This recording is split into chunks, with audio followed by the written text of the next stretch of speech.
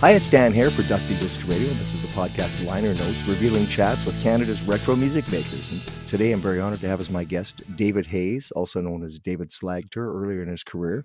We'll get some insights about the retro Canadian recording industry and working at major studios, recording world-class albums, and much more.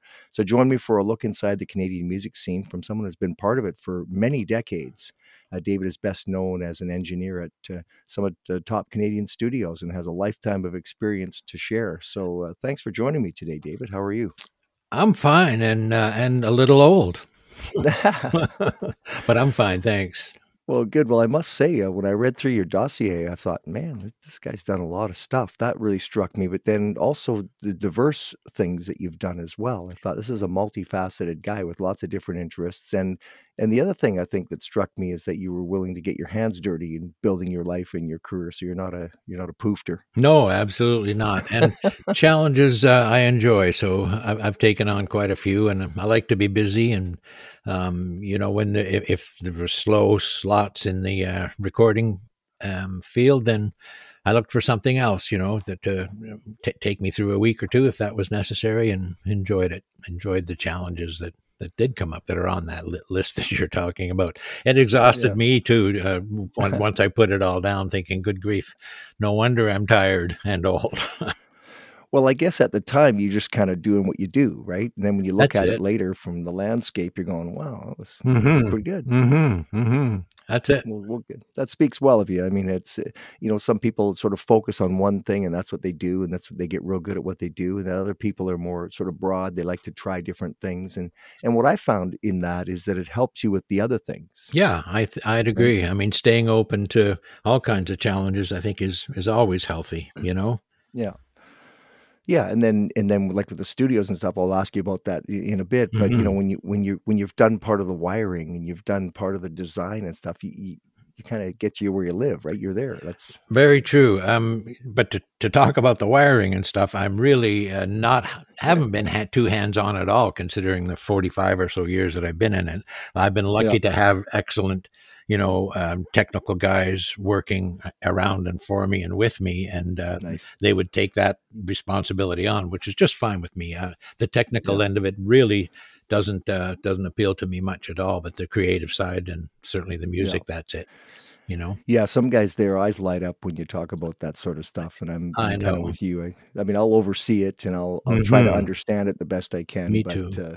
Man, there's how many miles of wire is in a studio when you add it up. You bet. Wow. And what they're into is every bit as intense and detailed as what you and I are into. So, how thinly do you want to spread, your time, And of course, when somebody's good at something and you watch them do it, as you know, it's a thing of beauty. Agreed. So I'm always curious about people's journey too. So you started out as a drummer, from what I read on your information, that you've got into the recording side of it. As a drummer, no, not as a player, but at 9 years old, I started drumming, and that led me into the music side of the interest for the music side of it.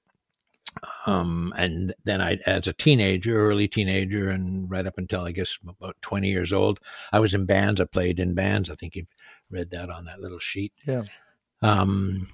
But I realized that, okay, I was good. I got quite good. And, but, at that time, looking around at, okay, well, quite good just isn't really good enough. And how much effort and dedication do I want to put into drumming versus the general love of music and the sound of music and how it moved someone. So I got very lucky to get an opportunity to work in a studio at Toronto Sound with Terry Brown and Doug Riley. And I thought, okay, fabulous. I'll vent my musical interests there in a studio and learn how you record. That became much more exciting and important to me than how you drum, So that decision was made pretty early on, really. Yeah, I was curious about that too, because quite often, sometimes people have a plan and other times they just sort of fall into something. Did that just sort of come up for you? I met Doug Riley, which was, I think, really the open door. An amazing piano player, producer, man. Um, and he and I struck up quite a relationship, and he had mentioned when we were working together on Hare, the Broadway musical in Toronto, Yeah. that he and his partner Terry Brown, who has an incredible level of respect from the industry and deservedly so, were or had just opened a studio, and that tweaked my ears. And he said, you should go and talk with Terry. He's the the engineering expert, and just see if there's a position open there, which there may be. So I did, and Terry said, not right now. We're full up, but give me a call in in a couple of months, and we'll just see how it works out. So I did, and he said, Yeah. yep, the chap that we had hired didn't work out, so you're next on the line. Come on in, and I'll let you know what we need, and see if it's a fit. And it was. That was Good. so yeah. So that was the start of me engineering, or And this would have assistant been engineering. Oh, this would have been late '69, early '70. well. Yeah, yeah. So So and that's an exciting time. That's an exciting time around Toronto in the music business, right? and the world. I mean, pop and the rock and roll and R&B. I mean, the whole musical scene was just really, really expanding. Yeah. Excitingly. So yeah, that was I was swept up in that. There's no doubt about it. It was exciting sonically and musically. So I was Yeah. really lucky to get into a studio and learn from someone like Terry Brown. Yeah, no, cool. Yeah.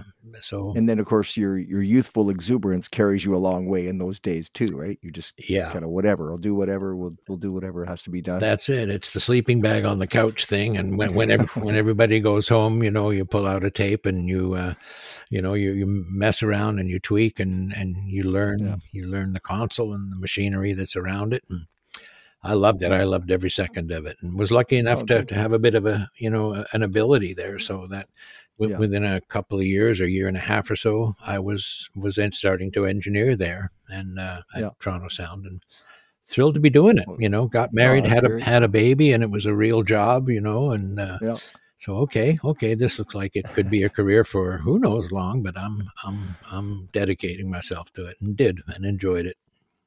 Yeah, no, that's good. It was very impressive. And then, so I read earlier then that you had been an assistant cameraman for your father. Was that because he was did that get you into the technical side more of it as well? No, not the audio. My dad was a director of photography, and that phase, actually before Hare even, that was something that he said, okay, David, I'm doing a movie, and if you want, you can come out with me and be my assistant cameraman. I'll teach you how to load a 35 millimeter movie camera in the dark, in a black bag, which I did. And he said, if you can do that, then I'll teach you how to pull focus on a camera. And if you can do that, then I'll take you out. I'll take you out with me. So I did that in the basement for a few weeks, got good at it. He said, okay. And off I went with him to be his assistant. But that was just on a couple of gigs, but it was different. It was fun. Yeah, you were lugging big cameras at that time too, I guess. They were big-shouldered. Yep, they were. Well, very cool. And then the Toronto Hare thing struck me as well. I'm from Guelph. We moved out here many years ago, but you were based in the Toronto area. But that run of Hare was a pretty big deal back then, right? It went for a fairly long time, and it was a pretty big production. Yeah, I think just under 2 years. Yeah, it was a big production, and I loved that. Well, as I said earlier, that's where I met Doug Riley. That was the biggest plus to that. But the gig was fun. I mean, dealing with all of the. I was the liaison between the cast and the band and the management. Yeah. So it was exciting. I got to see the show, 250 times probably.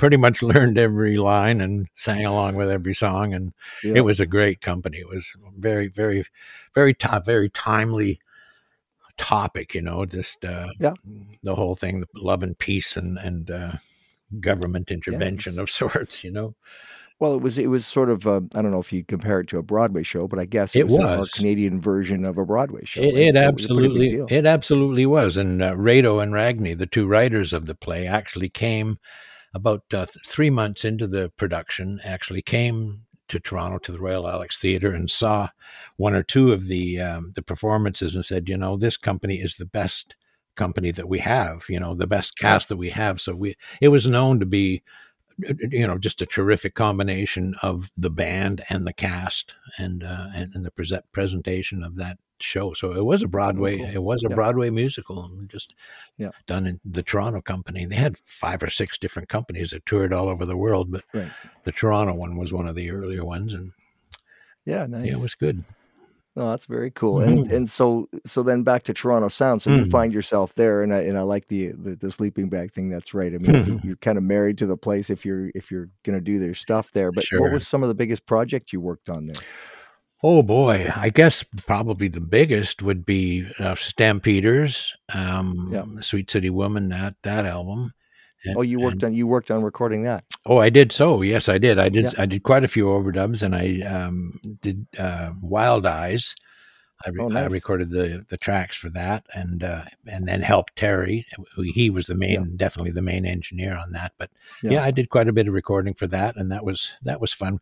That was an excellent tune. I mean, even then, often people say, "Did you know it was going to be, a hit?" And all of us did. It was just so darn catchy, that tune. Absolutely great. Yeah, yeah. So I still listen to it today. My wife, it's on her playlist. yeah, Half a dozen of those songs. yeah, no doubt, no doubt. It's a good album.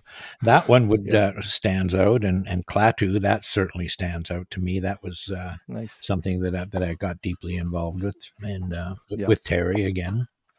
But Oh, good. I would think those were and Doctor Music, the 2 albums from Doctor Music. Yeah. They were monumental as far as I was concerned. Just great players, great tunes, great singers. Yeah. Absolutely. Yeah. And so like you're breaking ground in a sense too, right? Because I guess looking back, the music business in Canada and the recording industry and stuff, that was all kind of still shaping itself, was it not? Sure as heck was. I mean, when I started there at Toronto Sound, it was an 8-track machine, an 8-track Ampex, and within a couple of months, we had a 16-track machine, and then within a few months after that, we'd gotten a 24-track. I think the first 24-track machine in Toronto, and everything was just exploding. We had a lovely little prototype console, a Cadillac console, and then within a year or something, we had a lovely big Neve console, and all the studios were like thriving at that point in time. There was so much music, going on. It was really healthy, a really healthy time for the recording studios and recording industry. Yeah. Yeah. And then England. So Neve, those came from England. Is that right? Yep, that's exactly right. As did Terry Brown, and he was he was involved seriously in a lot of the early pop scene, recordings. Gosh, off the top of my head, the Trogs and Spencer Davis, and some of the Beatles stuff, some of the earlier Beatles stuff, and the Animals. So he had come to Toronto with quite a healthy bio of who he was working with current artists. Yeah. Well, that's great for you because I mean, learning from a guy like that, he's kind of been there, done that. Boy, right? I'll say, and doing it, and doing it. I mean, he did the first few Rush albums, which they're monumental. There's no doubt about it. And he's still very, very active and in demand today, and rightfully so. I mean, he does excellent thanks work. for sharing that. Yeah, thanks for sharing that because I had no idea. You assumed that guys 50 years ago, these guys would be moved on by Yeah, now. it's true. Well, he's moved on, but he's still here. Wow. And doing That's it. fantastic. Yeah. That's great. Mm-hmm. So so you say in there that you felt just really, really lucky to be sort of where you were at the time, right? Yeah, it was all about that. It was being in the right spot at the right time, and like I said, meeting Doug Riley and saying, "Well, go speak to my partner Terry Brown, see what he's got." And I just got lucky. Terry liked me, I liked him, and off we went. Well, you obviously held up your end too because you learned and you did what you had to do. You had the dedication and some skill involved there too. So it's good for you that you were able to do your end, right? Well, thanks, but I mean, I couldn't have possibly failed watching Terry Brown and Peter Houston. I mean, they were the two of them that were just excellent engineers and great people, and had the whole method of creating a great space for people to come and record, and boy, they did great work, and I was lucky to learn from them. There's no doubt about that. So then you were there till the mid 70s, right? How did you end up in Vancouver? Yeah, Because that's you ended right. up. It would have been 74. Well, Jeff Turner, who was he built Little Mountain Sound. He technically put it all together. He was a great engineer. He came from New York and was Yeah. hired by Griffiths Gibson, who at the time owned Little Mountain Sound. And Okay. Jeff came out, built them this big, beautiful studio complex. And once it was done, he realized, well, obviously, that he needed, he needed another engineer to help. He was an engineer as well. And he came down to Toronto with a few names on his list that he wanted to interview, and I was one of them. He'd heard some of the work that I'd done. Then he interviewed me in Toronto and said, okay, if you like, we'd love you to come out, for a week. Come on out and see what Vancouver's all about. We'll give you a Jeep to ride around in and put you up in a Nice. hotel and give you, Yeah. a few bucks to buy food and stuff and see what you think of Vancouver and Little Mountain, the studio that he's just built. So out I came. Loved it. I mean, absolutely loved Vancouver. There was no rain while I was here, which was a nice thing. And I realized, man, you can ski here, you can play tennis here, you can play golf here, you can, Oh, it's gorgeous. sail here all year round. It seems so. Yeah, and then the city was beautiful, the mountains. So, and then the studio, was very, very impressive. And Jeff's whole plan for how he saw the near future just was so exciting. And he said, okay. So the two of us hit it off, and he said, okay, we'll go on back and get your wife and get your baby and your dog and your socks and come on out if we can do something. So I did. So yeah, that was 74. Came out and worked for and with him, and yeah, that was the start of the Little Mountain thing for me. So you couldn't possibly have known how big that was going to get, though, right? Because I mean, that became a world-class Well, premier studio in the world. yeah, it did. I mean, and to be perfectly honest with you, it didn't develop as a surprise to me. We worked hard with a vision that that we succeeded at. We worked very hard at making it happen and teaching the the guys that came through there, especially from in the mid to late 70s and early 80s. Teaching them what I had learned, from Terry and from my experience at that point in Toronto, which I was just so lucky to, as I've said, to be involved in. Yeah. But no, and at that point in time, the financing was there and the vision was there to upgrade equipment as we could, and we did. Yeah. We ended up getting great equipment. Jeff did some wonderful work with the acoustic treatments of the place, and Nice. if things just fell into place. And then guys like Bob Rock and Mike Fraser, they came through there with good attitudes and good ears, and they were able to grab onto the theories that we had and the approaches that we had, and just ran with it at an even more exciting time, when all of that exploded with Bon Jovi and Loverboy and all of that. It was an exciting time, and it was, yes, to answer your question, did we ever know that it would explode to that degree? Well, we hoped for that. We really hoped that we were pursuing the right choices to make it a world-class studio. And, as the years ticked by, it was clear that it's working, and yay, we all enjoyed it in a big way, Yeah, well, then, and you don't realize at the time people like Bob Rock or Bruce Fairbairn, those guys are going to produce some serious albums, right? Exactly right. I mean, the timing was perfect for them, So they did awesome work, and we were all doing really good work at that point in time. There's no question, and it was fun. It was just a good time. So there's a famous story about the drums being recorded in the back area. Oh yeah, in the loading bay, sure. In the loading bay, yeah. What was the deal with that? Well, I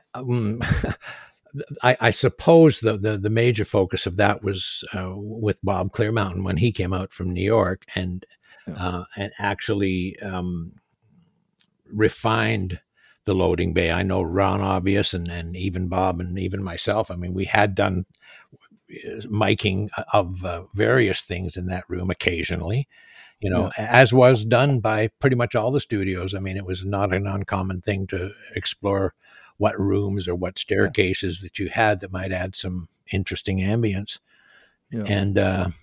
And we did that. And, you know, the drum, once we got the SSL console, which had gates on every channel, it was really a very cool thing to be able to very finely tune the amount of loading bay into your original sound without sounding messy. I mean, perhaps could be the term. Well, yeah, you don't want to sound like you're in a cave, right? Because you No, can't control that. no, but the SSL could with their you know, linked gates, noise gates together, so you could get very nice control of it. And that room was just a wonderfully excitable room for in specific for drums, you know, for snares and kicks and tom fills and stuff. And yeah, the lads learned how to use that really successfully. Cool. Well, there was a CD that I think it was Bob Clearmountain that put out of a bunch of samples. He was one of the first guys that did that. Was some of that done at Little Mountain? I should know that, and I don't, but I'd be surprised if it wasn't. Yeah, because he was one of the early guys that you could buy a CD with Bob Clearmountain samples on it, and you could use them, and they were excellent, like snare sounds and all the rest of it, before pretty much anyone else was doing that. Yeah, very true. It's a very powerful thing that you know, the digital world allowed to happen with that.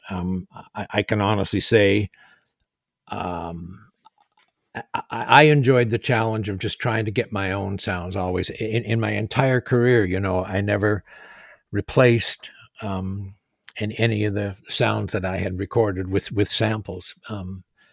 And it wasn't just my decision. The clients or the people that I worked with enjoyed the sounds that I got. And I found that much more exciting to, you know, just to try and create my own version of stuff. But as time has developed and gone on, I understand the power and the ease of putting a patch cord into a sampler and of some sort, and you know, getting a sound, but it's someone else's sound, you know. Yeah, I tend to agree with you. You know, it's funny because you know, I've done some stuff where you do almost everybody sound replaces now, I would think. Right? Well, yeah, I mean, I think that's got a lot to do with why so many things sound the same, but really good. Yeah. There's no question the sounds are brilliant and they're excellent, but there's not the diversity that there used to be, you know, and there's not the challenge, I don't think, in the engineering aspect either that there used to be. I mean, there's just so... Or the natural sounds. I mean, you listen to Steely Dan, you listen to Supertramp. I mean, that's natural sounds. Yes, right? exactly. I mean, they sound beautiful, and they still sound beautiful today. Exactly. That's still my favorite stuff. Exactly. Well, that's funny because we did an album one time and we did the guy did the sound replacer and the drums sounded great, but you know what? There was ghost notes missing. There was the lighter hits don't hit the same. Like it's not the same. It's definitely not the same. The human feel is not there, you know, and they're getting better at that. You know, I mean, you can, the electronic drums now, the pads that are still played with sticks. That whole technology has advanced really well. I mean, there's a lot of nuance available in them, which, you know, with the earlier samples, it was, you know, very, very little nuance. And I don't know, your soul can feel that stuff when you're listening to music, and it just becomes a little bit too generic, perhaps, or it's a little too easy for it to slide into that category. And that doesn't excite me. Yeah, no, fair enough. Well, good point. Thanks for making that because I think some people now, it seems to have reverted back. Some people just want to do their roots here. I talked to Ian Thomas. He said that, you know, when they did the boom booms and stuff, they just recorded off the floor. They got good sounds and everything. They isolated it the best they could and said, let's play, boys. Sure. That's music, isn't it? And that's, I think so. And that's the whole fun of the event. I mean, for me anyway, is being in a room, you know, with 5-6 guys and off you go. Off you go with the skills that you have and the instruments that you have, and you make the best of everything that you can, you know. And that's exciting when all, you know, 5 or 6 guys are like, boy, I'm really happy with how I played that. I've been practicing it and I played it well, and my equipment sounds good, and you've done a good job of capturing the sound. Isn't this fun? And it's gotta be, it's gotta be fun, you know. When it becomes laborious, I don't know. not for me. Well, I think too is that what happened, especially in the '80s, but even after the advent of the multi layers and all that, you become more like a musical scientist almost, right? You're constructing this thing in the lab and Mm-hmm. hoping to come out with something rather than just playing music like we used to. Mm-hmm. Mm-hmm. Well, there's room there for both to intermingle. There Yeah. is, but the heart of it, the core of it, the soul of it. I love it when it comes from human fingers, and from human voices and human skills and human nuances. It's you can feel it, you can tell, and Yeah. it's just more satisfying to listen to, and certainly more satisfying to work on, in my opinion. Yeah. I'm not Well, into what boxes can spit out. Yeah, they can do it. They do it really well, but give me an instrument and some fingers on the other end of it, and some some physical nuances that a player will feel, and I'm happy. It doesn't have to be well, perfection sonically. I 100% agree with that. Mm-hmm. I think that's right. I think that's what the magic was in the first place. Mm-hmm. And still And once you is, lose, still it is. still is. It's just Exactly. it's a bit deeper to find. You have to search pretty far these days to Yeah. to uncover that. But it exists, but Yeah. nowhere near enough. And boy, listening to the popular stuff of the day is such a different experience now than it was. I mean, it's almost like you need to see fireworks and light shows and booties, Yeah. in order to get the whole feel of what somebody was trying to do. And how satisfying is that musically? I'm not sure that it's as satisfying as what was created in the 70s and 80s. But like, Yes, and I would add to that that doesn't make you a grumpy old man.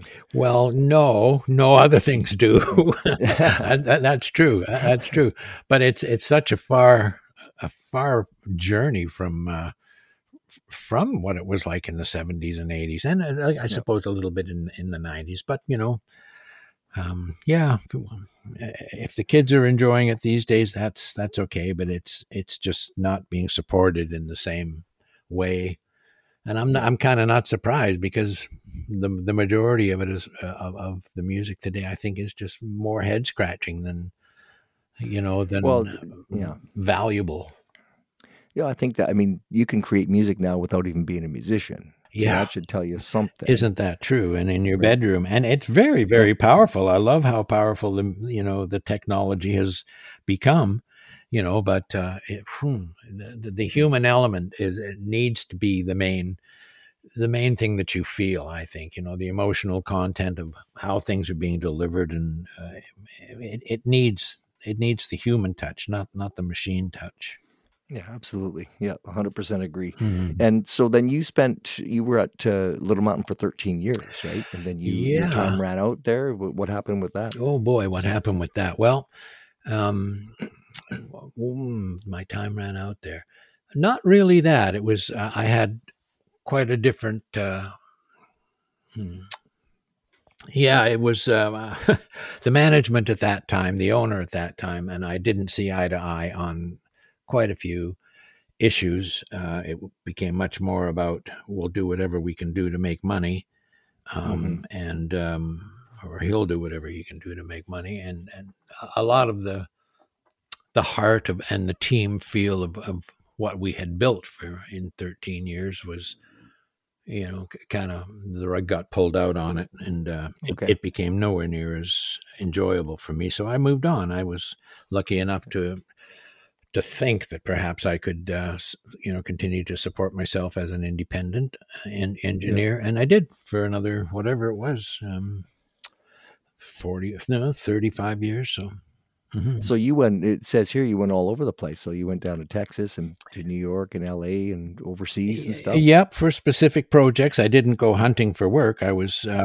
if we went to overseas to England, it was because the project that we were doing in Vancouver.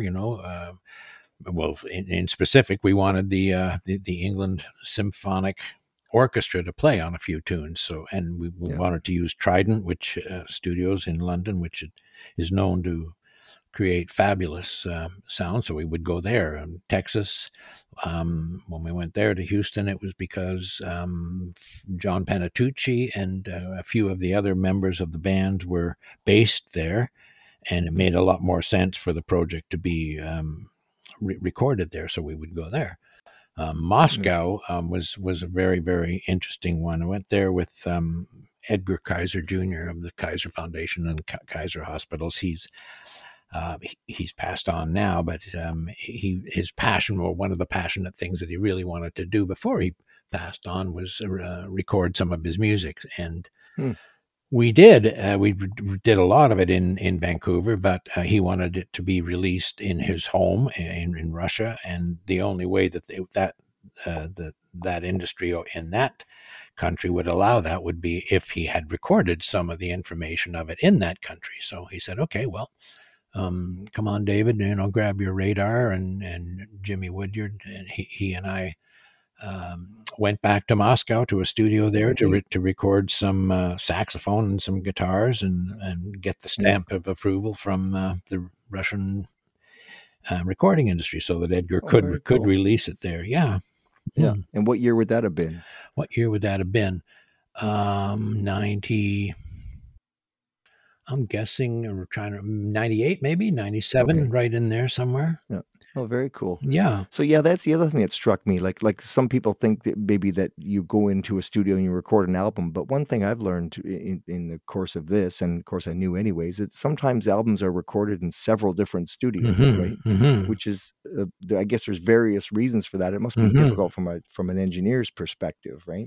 Yeah, it's there's that word challenge pops up again. It is challenging because, I mean, so many studios have different monitoring, different sounds, different consoles, but the heart of it all is still, how does the music sound, and how is it being presented from the player, and that stays constant. You're always, wanting to max out the player and max out the sound. So quite quickly you learn to adapt, or if you are in a new city with a new studio, they always have assistants that are there working with you that know the place inside out, so they can help you over the speed bumps, Yeah. But if you're the chief engineer, you're the guy that has to glue it all together in the end, right? That's right. Bring it all, Yep, that's true. And that can be challenging. But at the same point in time, I'd much rather be involved in a different studio, recording, aspects of it, than have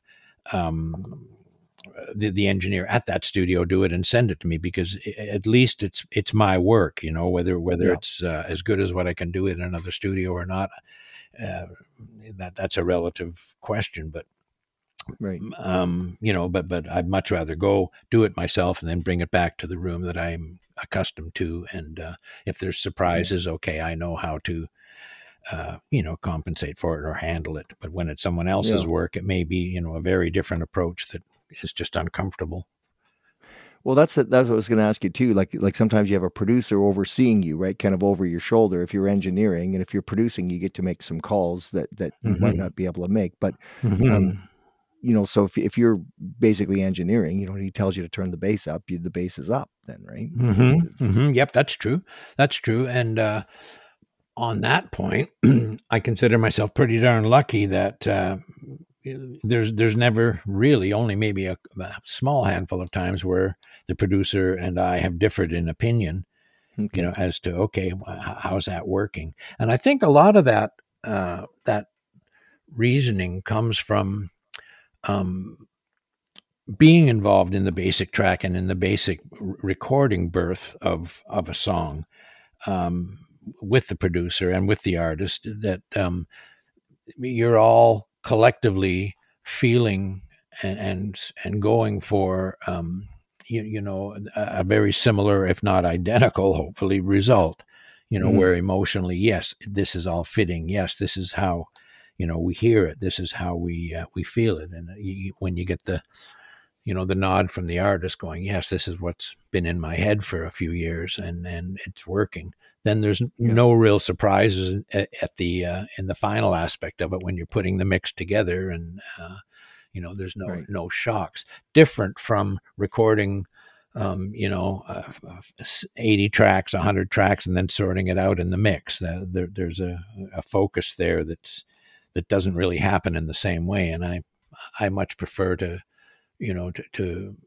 be in alignment with what the focus is early on and make the decisions, as the process moves forward. And it just seems to make things so much more cohesive sonically and emotionally, I think.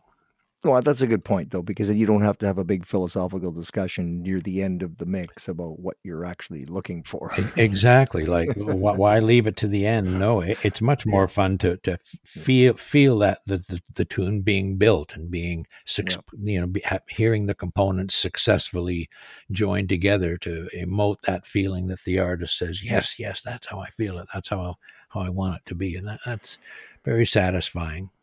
Yeah, because a friend of mine, they got a big record deal out of Vancouver, and they spent a pile of money. They got a producer in LA and stuff, and then the record company heard the final mix and they didn't like it, and they sent it back down to a different studio and spent tens of thousands of dollars to have this remixed and get it back. So you've had situations like that happen. I mean, everybody's had those sort of times, I suppose. I've been lucky there. I've been lucky there. I haven't had that experience, but I know it happens. Yeah, and then some other guys don't like the mastering guys, right? Because people sometimes don't realize that everything that's produced is mastered finally, and the mastering guys can change your sound, right? Without a doubt, and that that more often than not in my career has been a bit of an issue, where I haven't been able to be involved in the mastering process because of location and timing and whatever. Sometimes it's gone awry a bit, or just been a little soft, or just not quite sparkled the way that that I thought or that I knew that we had. So that's been a bit of a difficult one to.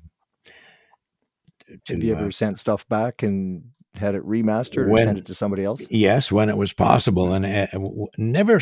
Well, actually, I don't think we've ever sent it, or I've ever sent it to anyone else, as much as I would have wanted to. But the logistics of it frequently didn't allow that. But to get a test mastering, a test lacquer, yes, that did happen quite frequently. Not frequently enough though.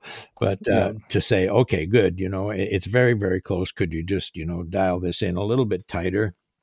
Or a little bit wider, whatever the story was. And, normally by the second shot, if you're working with professional mastering engineers, which I was lucky enough to, then, we would get it close. But there certainly were projects where that wasn't available, and it became a mastering engineer's interpretation, and it was a little disappointing in the end. But yeah, well, that's what happens. Like I've sat with them at times, so then you can make the decisions as you go, right? I don't know if you would have had the opportunity to do that, I'm sure, at times. And other times you send it away and you get it back. Like you don't know what you're getting back. Yep, that's true.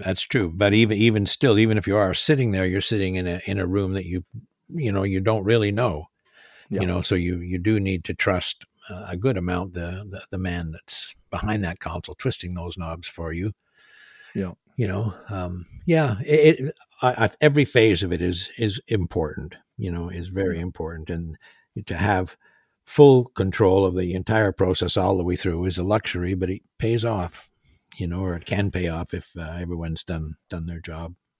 So how much did you do producing as opposed to engineering? Did you do both? Did you wear both hats quite often? Quite often, much, much more so engineering, but there was a few projects that I was produced and co-produced, but even as an engineer, I always had my opinions, my thoughts about perhaps what about this, what about that, and I was lucky enough to work with people that were open to suggestions. So a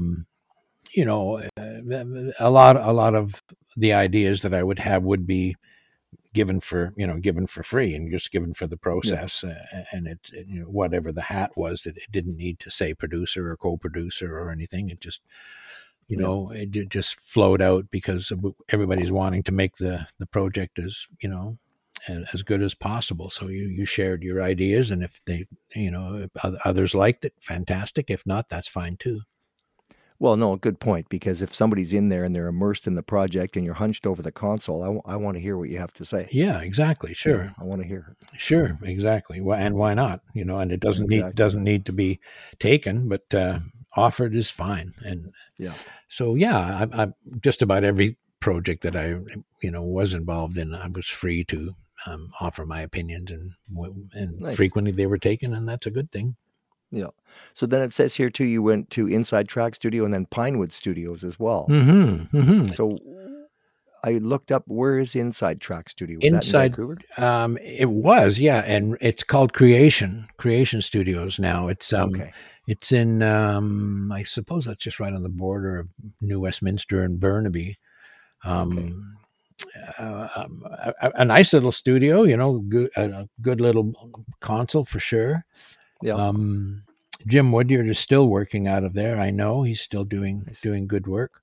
Yeah. But yeah, I met Rick Picard at that point in time. He was the studio owner. It was called Inside Track then, and he and I hit it off. And it was at a time where I wasn't working with another studio, and I was independent. And he offered me, a position there to help him out and stuff. So I did. I really enjoyed him. And Gary Toll, who was my assistant, or the assistant and my assistant there, he has gone on to work in New York, and he's doing big things, wonderful things.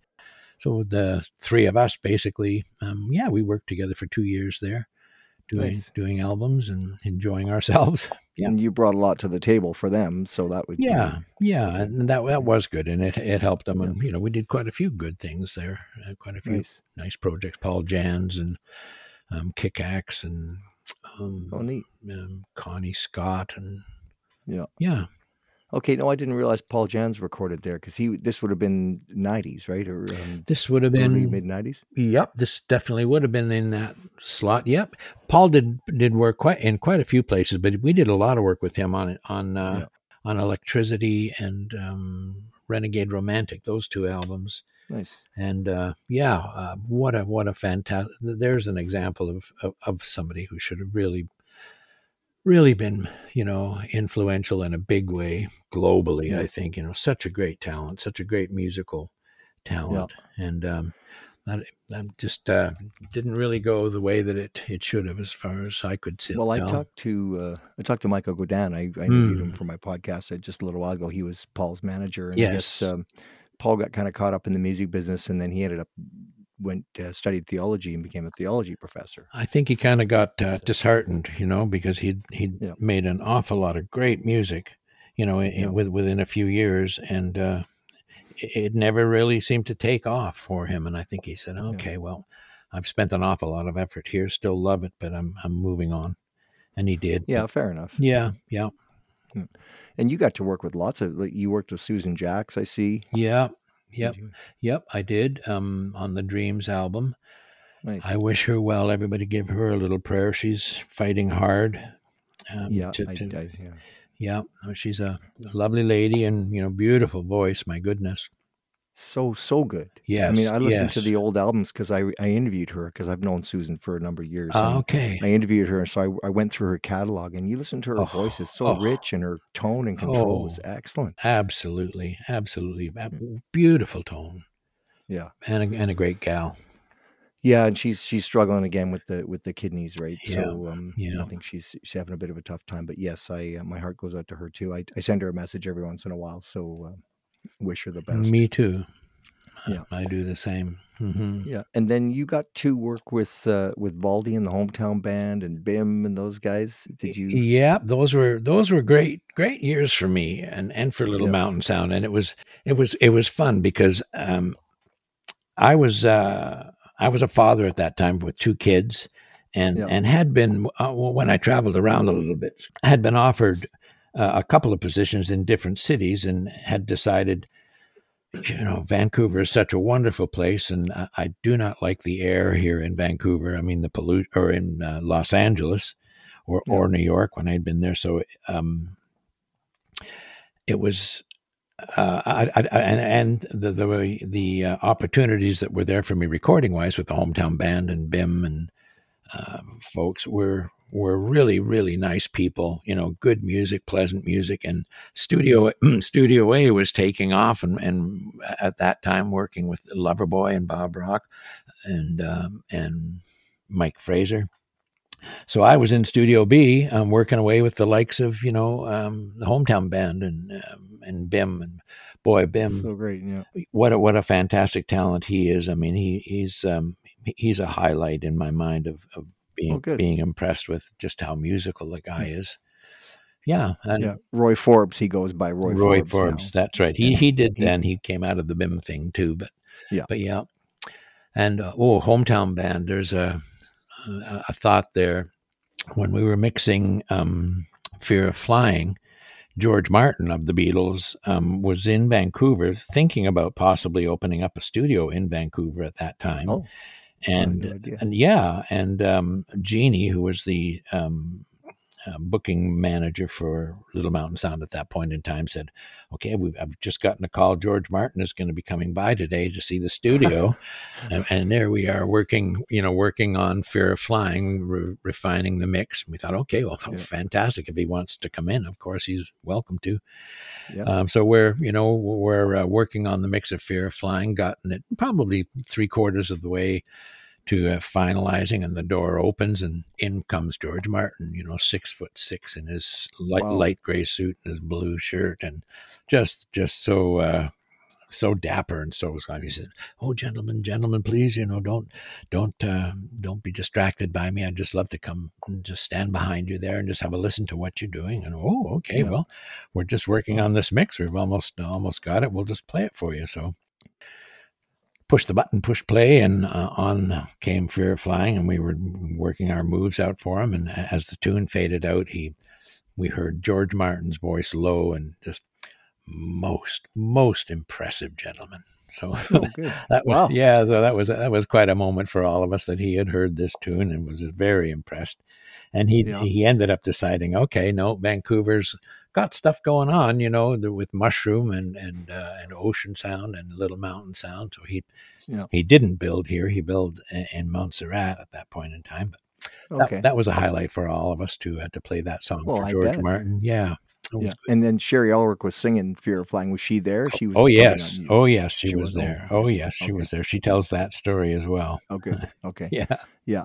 No, well, that's fantastic. I mean, that's the big time when you get the Beatles producer walking into your studio and enjoying what he's hearing. That was quite a nice stamp of approval. But also the point you made about all the things going on. I mean, like in Vancouver, I was kind of proud to be from Vancouver. There's so much cool music coming out, like Prism and then Headpins was just coming out. Loverboy. I mean, Loverboy was fantastic. I'm still absolutely a huge Loverboy fan. Me too. They're an excellent band and deserve every bit of recognition that they've earned. I think so. Yeah, I do too. Totally for sure. And did you work on Turn It Loud? Were you on the Headpins album? Oh yeah, I did their first 2 albums, recorded them and mixed them. Yeah, absolutely. That's my work. And then with Chilliwack just after that with the Opus 10 album. Okay. Which they won Producers of the Year for. They won a Juno for that, which was big. So Brian was producing the Headpins, and then Brian and Bill and Bill produced the Chilliwack album. That's right. Yep. The Opus 10 album. Yep. Great talents, both of those guys. Holy smokes! I mean, Brian is very much musically missed in this city. There's no doubt about that. Well, at 39 too, right? Gosh, I know. I mean, you look back and you think like those years. I mean, that's so young now. From looking back from our perspective, I think you're probably a bit older than me, but we're getting up there. Yep, no doubt. Yeah, he left way too early. Yeah, way too soon. Big loss. Yeah. So how were you involved? So Trooper was coming up and BTO was pretty active and Nick Gilder. Were you involved in all that stuff? Were you around? Yep. I mixed, did some overdubs and mixed Roxy Roller for Nick. Nice. And that ended up going quite well. Trooper, I did an album with them, Real Canadians, or I think the album was just called. Yeah, that tune I think came from the album Trooper. Yeah. But yeah, so looking down the list, man, it was just so fantastic. Like all the stuff that you were able to be part of, and through the exciting times for you to arrive in Vancouver in the mid '70s and then work in this industry for the next 15 years that's the golden age of Vancouver music, I'd say. Yeah, well, darn near the next 30 years, really in this city. Yeah. I've been fortunate, and was able to bring up my family well, my girls, and I kind of was lucky enough to be able to say, okay, how about we do 10 to 6, Yeah. or whatever, and just work hard during the day and go home at night and be involved in sports and coaching with my girls, and Yeah. and being there for them at bedtime, which was really important to me. I didn't want to slide into the into the big stream where you don't start working until 2-3 o'clock in the afternoon, and you work until Yeah. 1 or 2 o'clock in the morning. That wasn't for me, so Well, I kind of kept myself out of that.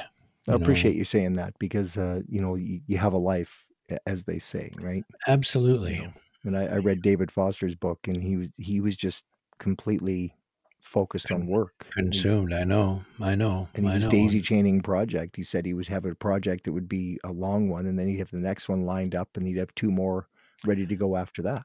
Yeah, good for him, but that wouldn't have been my choice. No.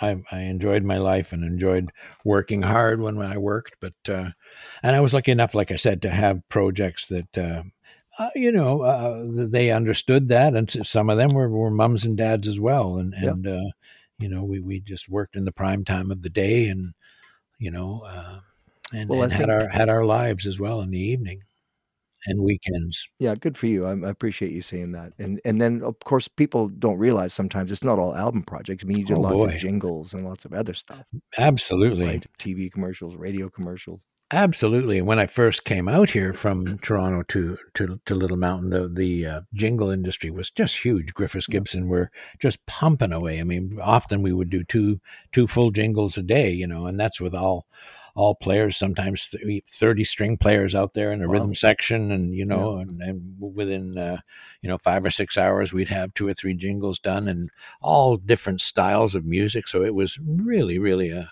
good time to get chops together for all kinds of genres of sounds and of music. And that was an extremely, for all of us. I mean, I know Rock did a bunch of jingles, and as did Mike Fraser, and just having that variety of music, and how to handle it, how to record it properly, or well, at least. Yeah. And valuable, really valuable. And then off we would all go into the into the pop scenes and the rock scenes and whatever. But they pay the rent, right? Because they're quick and easy, and you do them, and you get your paycheck, and you're good. Yeah, exactly. And they allow you to buy more gear and good gear, and that's for sure what happened to Little Mountain in the earlier days. It was through the jingle companies that made the money for us to be able to buy an Eve and Studer machines. Nice. Yeah. So you did the A&W Root Beer commercial? Was that you do the tuba commercial? Boom. Yeah. Boom. That was that was. So it wasn't me. I recorded it and mixed it. Yeah. It was great fun. I can remember Sharman King. He's a trombone player and a tuba player, and I can remember him playing that. We put him in the isolation room, which was just to the right of the control room, and just seeing his cheeks just puff out like Dizzy Gillespie playing this huge tuba, playing those parts, and boom, boom, boom, yeah. Boom, boom, boom, boom, boom, boom. That's funny. It was great. And I hear that even now, and I just smile. It was just such a catchy little jingle. It's unreal, man. It was everywhere. And then he had the commercials because he had a bookstore or something too, right? That's right. Yeah, that's right. In Vancouver. Yeah. So he would play that. I know in his store, like every 3 or 4 hours, he would put it on. That's so good. Why not? Yeah, I know. That was huge. That was worldwide. I mean, that everybody it was. Knew with an A&W Root Beer because I know the bear walking along, right? Yeah, it was a very fun jingle to do. Yeah. No, that's very cool. Well, then you did the Lotto 649 theme too. It says yes, and that I so enjoyed that one with Henri Loriot. He, I think we did that at Pinewood. Yeah, we did, and that was at Pinewood Studios, and that's quite a piece, a real dynamic piece. Yep. Well, that's neat. Mm-hmm. Like you said, you smile when you hear them, right? You're going, you were kind of in the room when that happened, right? Yeah. Well, not that that's of the status of Bon Jovi or whatever, but I mean they were enjoyable and really enjoyable sessions. Well, no, like the jingles thing is a big deal, and I guess that was your connection with Howie Vickers, right? Howie Vickberg, because he had Yeah, a jingle company too, right? Did you work with him? absolutely, a lot. He sang a lot of the commercials for Griffiths Gibson. Yep, he did, and his own company, and a Supreme Kid. I remember that movie, a local movie, I think it was, but he sang all the music tracks in that, and very, very excellent, really, just a Yeah, great vocalist and a from great the guy. Collectors. I did From get the to interview Collectors, him and talk to yeah. him, and that's how he made a living after the Collectors, after because he left really when the band was successful, right? And Yes, I know. That's quite true. Yeah, he's singing on an awful lot of commercials that we heard through the 70s, 80s, and 90s. yeah, For that's sure, he very cool. made a good living at it. Yeah, and I then yeah, Go go ahead. ahead. No, go ahead. I was going to say, then you mixed obviously TV shows too, like the engineering Mm. business is pretty broad, right? I mean, you can do lots of different things. So you were involved in Hmm. some TV series and some movies and mixing for them too. Yep, which was very, very fun, very exciting, and not only mixing them, but working on the Foley, all of the sound effects, Yes, the the Foley human made artist. sound effects. Yep, and Yeah. ADR, bringing in the likes of Johnny Depp and whomever for 21 Jump Street, and him having to redo lines for it. So Yeah. yeah, it was good, as well as mixing the dialogue and the music for Yeah. quite a few series and a few movies that did well. So let me ask you, I've always been curious about this. Like when you watch a major movie, like every Hmm. line in that movie is pretty much replaced, right? Like the Hmm. actor comes in after and redoes it because you could never get the audio right Yep. when you're recording it, right? Well, But it happens an awful lot. Put it that way. yeah, Yeah, an awful lot, and it's necessary yeah, because of all the noise that's around there. yeah. Yep. So, but they don't do that for TV shows. They don't do that. They wouldn't have the budget to do that, right? Yeah, they do. No, sure Yeah, they do. Yeah, like I was saying, 21 Jump Street when that was popular. I mean, at Pinewood, probably a full day during the week, or like 8 or 9 hours, would be spent on dialogue replacement with Holly. What was her last name? Can't recall. But Johnny Depp yeah. and the likes of them would be in there redoing lines Wow. because, for the same exact reasons, the audio just wasn't clear enough Yeah, on set when they were filming it. So yeah, there'd be an awful lot of dialogue replacement jeez. done.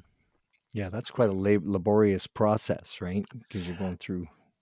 Can be it can be if the actors, which they certainly were, the ones that we worked with, um, tuned into their original performance, then the technical end of it is pretty much together quite quickly. I mean, Yeah, there's beeps. You get cued as to when to start your line, and they get to see their lips flashing. Right, they get to see on the yeah. screen how it looked with the original audio, and they match up to it. I can't honestly say that it was a laborious process. It was quite efficient, really, Okay. So surprisingly yeah, efficient. Yeah, yeah. yeah. As long as they know, yeah, so they can see their lips and they're just repeating their own line in their own That's right. voice. That's right. To their lips, and you would play them. 3 or 4 times. You would play them the original, with the inferior audio, the original version of how they inflected it, how they said they would get the rhythm of how they said it, and they would see themselves saying it. So they say, "Okay, I'm Yeah, ready to give it a try," and beep beep beep go. And yeah, seldom was there tantrums. Mind you, there was a few times where where there would be a persnickety day for a certain actor coming in and saying, no, that's good enough. You're going to have to work with it. I was in the moment then. That's perfect. You figure out, how to live with that audio, because I'm not going to be able to capture that emotion again, yeah, and that did happen occasionally, yeah. so, But with that, all the noise and the boom mic and stuff, you're never going to fix that to where you need it, right? to where you need it. Right. I mean, so, the compromise would be, okay, well, do as good as we can. And if somebody says, gee, I didn't hear that line, did you? No. Oh, well, we tried, Wow. But or, dig it out as best as you can, or just things just get very noisy at the moment. yeah, And that's as good as it's going to be. Yeah. but that's But another side of the business people don't always realize, right? true. Very true. Very true. But it's a fun one. Foley is fun to do, Yeah. very fun, mimicking all of the background sounds that are there that weren't able to be captured well enough in the initial Did filming. did we have a Foley studio in Vancouver? Oh Was it boy, Pinewood was a beautiful one, had a was it? beautiful Okay. one. Oh yeah. Very, very nice, very full, lots of Yeah. different surfaces for walking on and loads of, I'd say junk, but I mean, just materials that could Yeah. make all these different sounds. We had a couple of excellent Foley artists here that were really good Okay. at using whatever materials they needed to mimic the sound that was seen on screen but not heard. You know, So it's mostly samples now, right? Is it? I should be able to answer that. I know there's still Foley artists out there working, so I'm not sure how much is done by samples. Probably a heck of a lot more. You're right than in the '80s and '90s. So yeah, probably it is. A lot of it Yeah. is probably just injected in. But again, there you go. You got perhaps a sameness, No. quotient going on, which maybe that's okay for that business because sound doesn't really get an awful lot of attention in the TV or music business or film business. Yeah.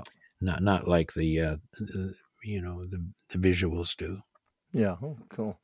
Well, that's Mm-hmm. interesting. And then I wanted to ask you about Rock Beach Studios because you were involved in like Hmm. in White Rock because I'm very familiar with that because I've performed at Blue Frog. It's called now. Yeah, it is. So Yeah. you started that with your partner, was it? Yeah, Doug Oh, Johnson, my Doug. partner, but There not you not go. the Doug Johnson of Loverboy. No, no, I know Uh, I know Doug Johnson because I actually our band played at his wedding, and so oh we yes, I we got to. remember. I remember you had mentioned that, or I'd read Yeah, that somewhere. yeah, Yeah, so he had the desire and the money yeah. to build that place, and his family had owned that building and that location, and he and I had met, and he said, "Okay, well, David, if you think you can put this together and build it, I've got the bucks and the desire to do it. Let's go." And so I designed it, and we tore it was a Greek restaurant at that point in time. Oh We wow, I had just no idea. yeah, we gutted that building right down to the outside walls and put in earthquake beams and stuff, earthquake proof Oh wow, beams, and just did everything that you see now that's yeah, in there. We built the place, and um, it was a dream come true for me. It was a very major time for me, yeah, and a really, really enjoyable time. But it's 208, 2008 hit, with the big the economic shutdown. Yep. economic Yeah, shutdown, yeah, and Doug was advised at that point in time by his advisors to move on because the industry wasn't supporting, well enough. The yeah. music industry wasn't recording studios, so he took their advice at that point in time and got out of it. And so, it got sold to Kelly and to Juanita, and Yep. they've continued on really well with the vision that we were working towards. Just exactly what they're doing now, with live performances and Yeah. showcases. And we had Bravo TV very much interested, Yeah. as Rock Beach, and Kelly and Juanita have taken that and run with it, and are doing really well, Yeah, with the place I've there. done a bunch of shows there, but the interesting thing Hmm. about that struck me with that is that you built it more. It's a audio studio, but it's also visual because you got the rock in there. You had the nice. It's a beautiful Yep. looking place too. So Thank I you. thought, I picked every piece. oh, did you? Okay, well, it's gorgeous. Absolutely. It's It great. is a beautiful facility. Yeah. But were I'm you very planning proud on of that. live shows? Is that what? Oh, absolutely. That was Okay. never. Oh, yes. I mean, Yeah. the approach was to be able to do an Austin city limits Right. type thing, and at the point in time that we had it open, we had all just the absolute best gear that you can possibly put together in the control room for full blown album recording as well, Yeah. or live performance. So yeah, that was the vision. The initial vision was Oh, very cool. was amalgamating both of those things, Yeah. and it's worked out. It's absolutely worked out. I know that they're doing a lot more streaming now and live performances than actual recording, album projects. But such is the business.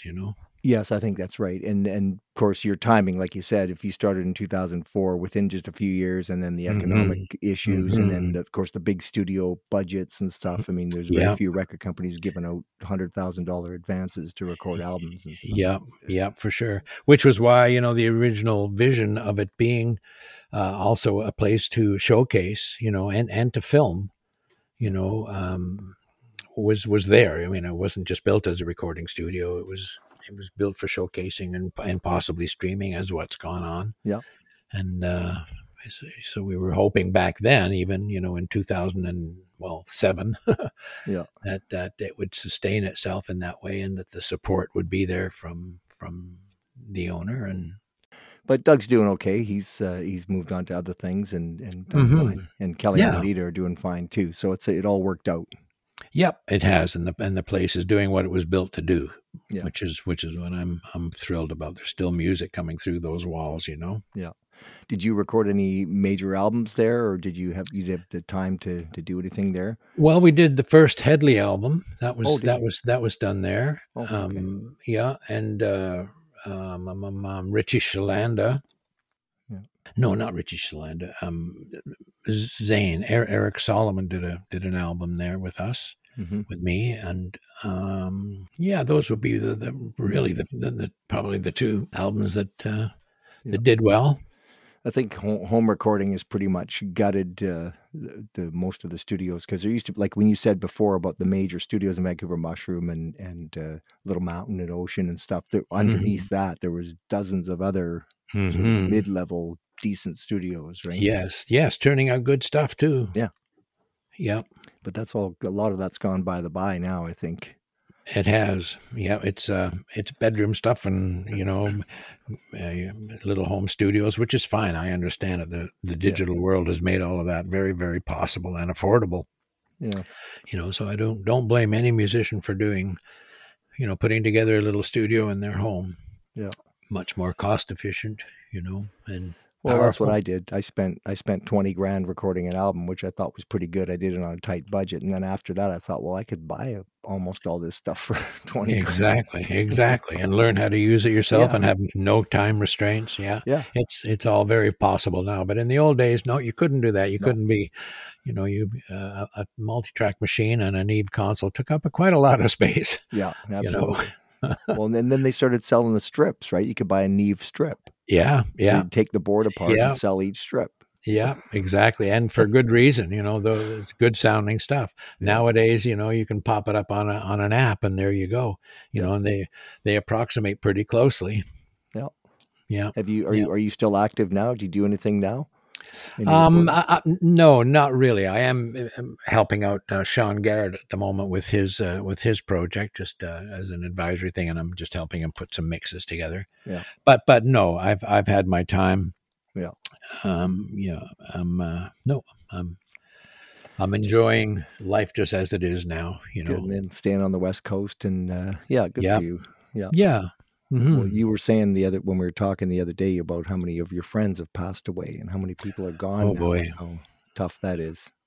Yeah, yeah. This is it's not fun. It's not that part of it in life is not fun, but it's something that we all need to be very aware of, and love each other all the more, because who knows, what tomorrow's going to bring, Yeah, that's you know, for absolutely. for age reasons, and for Yeah, ecological reasons. It's times are pretty stressed, yeah. and we're all getting old, and Yeah, it's getting up there. Well, I talked to Peter Legge one time, and he wrote the book "The Runway of Life." And okay. the reason he wrote that book is because everyone always says life is a highway. He said it's not a highway; it's a runway, and there's Yeah, an end yeah. to it. Yeah, yeah, that's true. That's true, and you'd better be elevated by the end of it, or Yeah, yeah, yeah. yeah, So very it's true. a pretty interesting thing. So I always ask my Mhm. guests, as we wrap here, looking back on your career and stuff, is there anything that you would change? Is there any decisions that you made that you kind of regretted, or anything you would have done differently if you could do it over again? That's a good question. Anything I've regretted? Probably, yeah. Probably, I wish. No, not probably. I do wish that I would have kept up my drumming focus. Hmm. Because that kind of when I did get into the studio business with Toronto Sound in whatever that was, 69, I was very much thinking about learning how to utilize a studio for my own music with my musical mates, so that I could learn how to record and make some good music as a drummer with my bandmates. And boy, before I knew it, I was engineering other people's projects, enjoying it so much, making money at it, getting married, having a kid, having very, quite a secure looking future, and realizing, okay, well, this is still something that I really, really love, and I let the drumming aspect of it slide a little far. So I do regret that more often than not. I also regret, I suppose, not taking better care of my ears. I think the bombardment of sonics, well, being a drummer for starters, it's a pretty noisy place to sit behind a kit and play. But then, going through the rock and roll era of the 70s and 80s, and volumes being a little exorbitant and a little too loud, it took its toll. There's no question. So I wish I had been a bit more careful there. But other than that, and I suppose the third thing is, when you're working with, in the older days especially, when you're working with a group or a bunch of musicians on an album, you're together in the same room, basically for, back then, 4 or 5 months was not unheard of. And you formulate a lot of really good friendships and relationships. But then once the project is done, everybody goes their own way. And, when you're in the same room for 4 months with the same people, you get very close. You get very close, and you share a lot of very intimate, situations. And boom, when the project is finished, everybody goes on their own way, and it's like, okay, next project in. And I kind of miss that. I kind of regret not, not being a little bit more staying in tune with a lot of these people. I mean, we'll see each other every now and again, and certainly exchange niceties and remember good things. But you get very, very close when you're in a 4 or 5 months.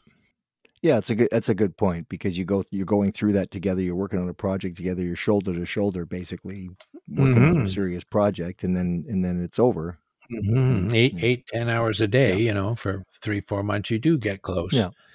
And I wish I had just continued to nourish those relationships more. So those would be the 3 little regrets. Other than that, I've loved every minute of it, as some band has coined. Well, you've certainly, that's right. You've certainly had a full life, and you're a super interesting guy, and you've been in the room for a lot of interesting times and projects and stuff you can look back on and feel pretty good about all that. Very cool. Yep, I do. I look back, and I'm very satisfied with the journey that I've had. There's no question.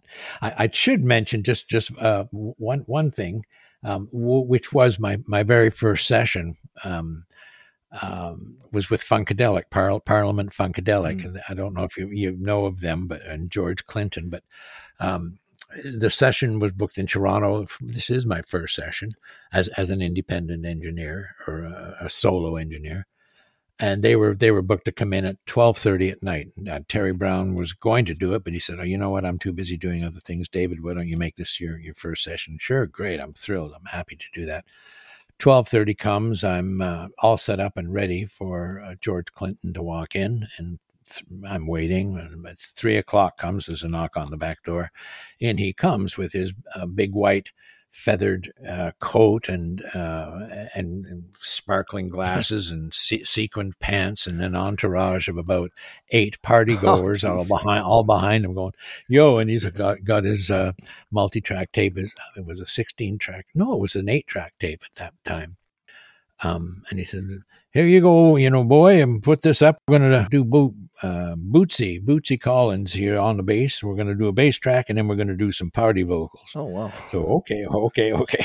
So I put the tape up, and sure enough, we went through, and within 10 minutes, we recorded Bootsy Collins playing bass on this tune that was pretty raw, pretty raucous. And then the party continued. They were all just blasted when they came in, and even more blasted when they left. But, a couple of vocal mics out there, and the vocals that he was talking about was just party sounds. So they're out there just yahooing and that's funny. All that stuff. Yeah. So by 4:00 they were gone. So that was my first session with George Clinton and Funkadelic. Yeah. Well, you must have seen lots of scenes in. I read the book about recording Layla because I read the Allman Brothers book, and they said it's like drug city. Anything you wanted, you could get in the studio. It was one of those chaotic sort of environments, right? So. And I stayed away from that pretty darn well, because as I said, I was a dad. Yeah. And good for you. You got to stay clear on all of that. It can get you. And seen enough of that happen. Yeah, well, you and I both, and then dealing with these eccentric sort of musicians that are kind of living in an alternate reality. It's hard to rein them in sometimes too, right? Yeah, that's true. They can slip away pretty quickly. Yeah. Oh, well. As too many of them have. Yeah. Yes. No, well, I really appreciate you taking the time to share this stuff with me. I know you're not a household name, but really have been in the room and done lots of interesting things. And I wanted to get you on the podcast and talk to you about it. Oh, well, thanks, Dan. Many thanks to David Hayes for being part of the Liner Notes podcast and sharing some insights from his incredible experiences in the music business. We hope you enjoyed the podcast and invite you to subscribe to it and share it on social media as well so others can enjoy it. You can also become a member if you'd like notifications and other inside information and perks we'd love to have on board. And we'd also invite you to listen to Dusty Discs Radio Tuesdays and Thursdays to hear music from the Canadian artists you're hearing on this show. So until next time, I'm Dan Hare.